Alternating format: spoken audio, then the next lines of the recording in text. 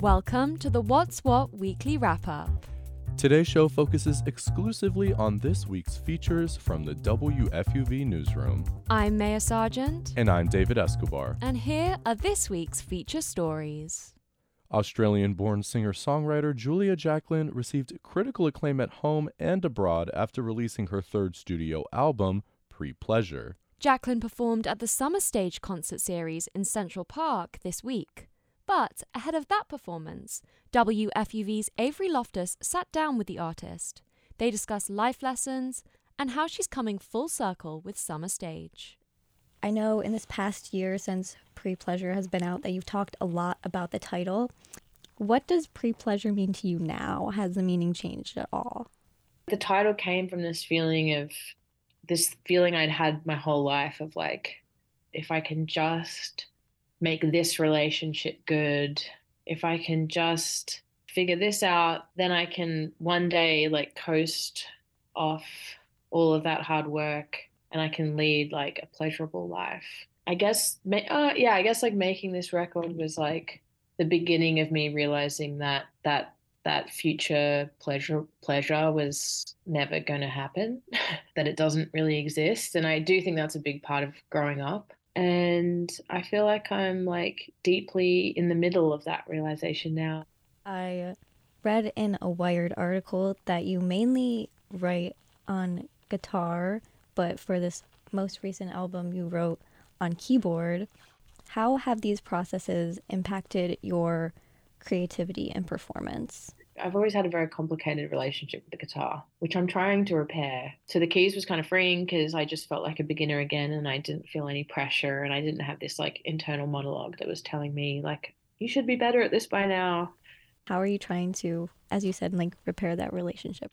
I actually went out and bought a nylon string guitar this morning. And the nylon string is the first guitar I ever played. I don't know, it reminds me of all that early music that I, really got me into songwriting. It like reminds me of Leonard Cohen. I think it's just like constantly trying to remember that it's not about being technically good. It's about expression.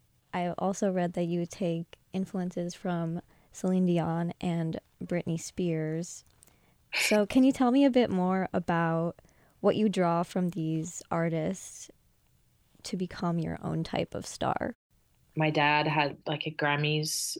It was like Grammy nominee 1998 CD when I was growing up. The song Because You Loved Me, Celine Dion song, was on that. And like, that's one of my first memories of like hearing singing that made me want to sing. And like that is invaluable. Britney Spears was the same because, when I was 11, I watched, it was like a documentary on TV about Britney Spears. I just remember watching it and then just turning to my mom and being like, Mom, like I have to get singing lessons.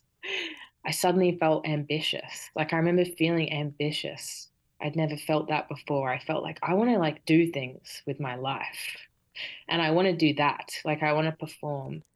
That was singer-songwriter Julia Jacklin speaking with WFUV's Avery Loftus. Jacklin played the City Park Summer Stage earlier this week.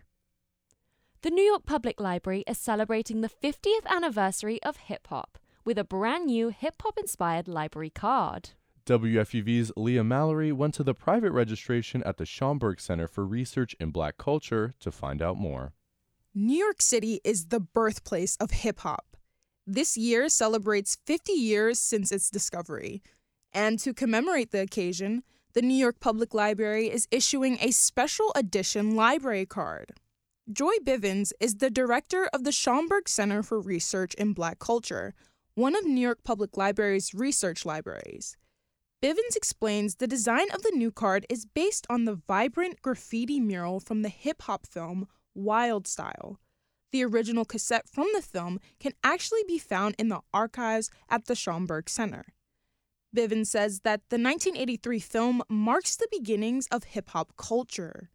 We chose the mural specifically because we have it here, but also because the mural encapsulates one of the pillars of the genre, right, which is tagging, graffiti, and really bringing, again, to the forefront that hip-hop crosses disciplines, if you will, right? So we know mostly about emceeing and rapping, And we don't talk as much anymore about breaking or the b-boy. And so we wanted to make sure that people were reminded of the beginnings of the genre and really what it represented.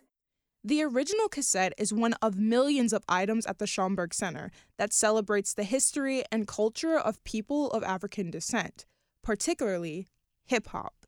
The director, writer, and producer of Wild Style, Charlie Ahern, was also one of the first people to claim a special edition card. They wanted to show that they wanted to have support this year for Hip Hop 50, and it happens that Wild Style represents hip hop to some people. And also there's nothing bad about the film. So I'm all for people that like hip hop to get their library card. The Hip Hop Special Edition library cards are now available for pickup from any New York Public Library location near you. Residents can look forward to more events this summer celebrating 50 years of hip hop.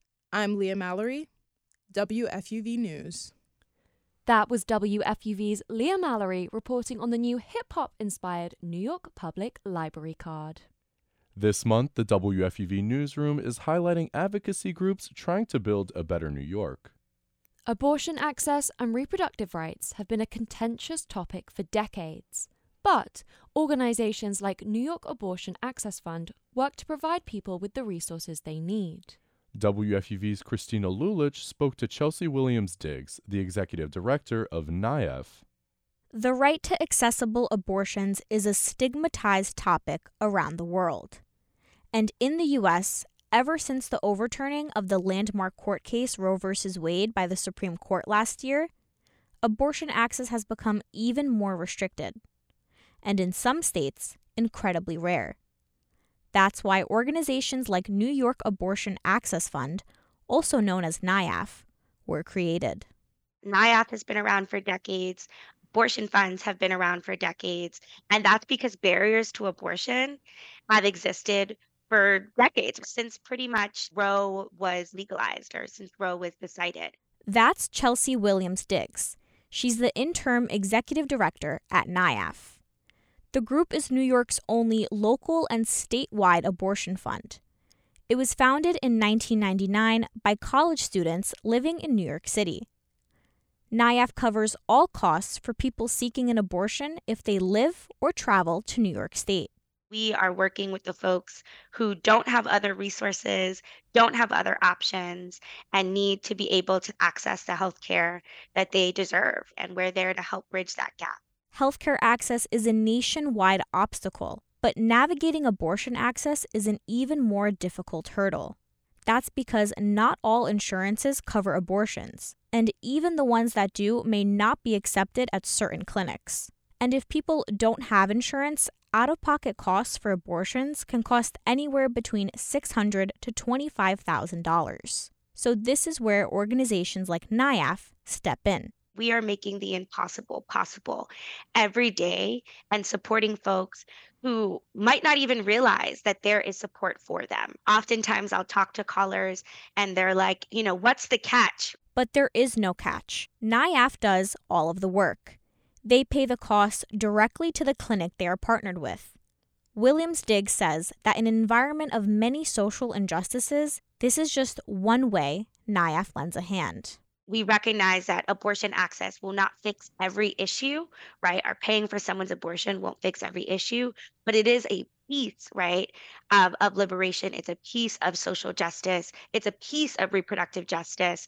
And it's important to be able to get that to folks. And anyone can take part in helping fulfill this reproductive justice.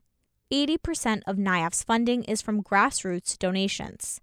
This means regular people within their own communities financially support NIAF with their contributions. While New York has maybe less barriers than other states, while it is a blue state and while it is more abortion friendly, there's still so much work that we need to do to be the abortion safe haven that we claim to be. For more information, head to nyaaf.org.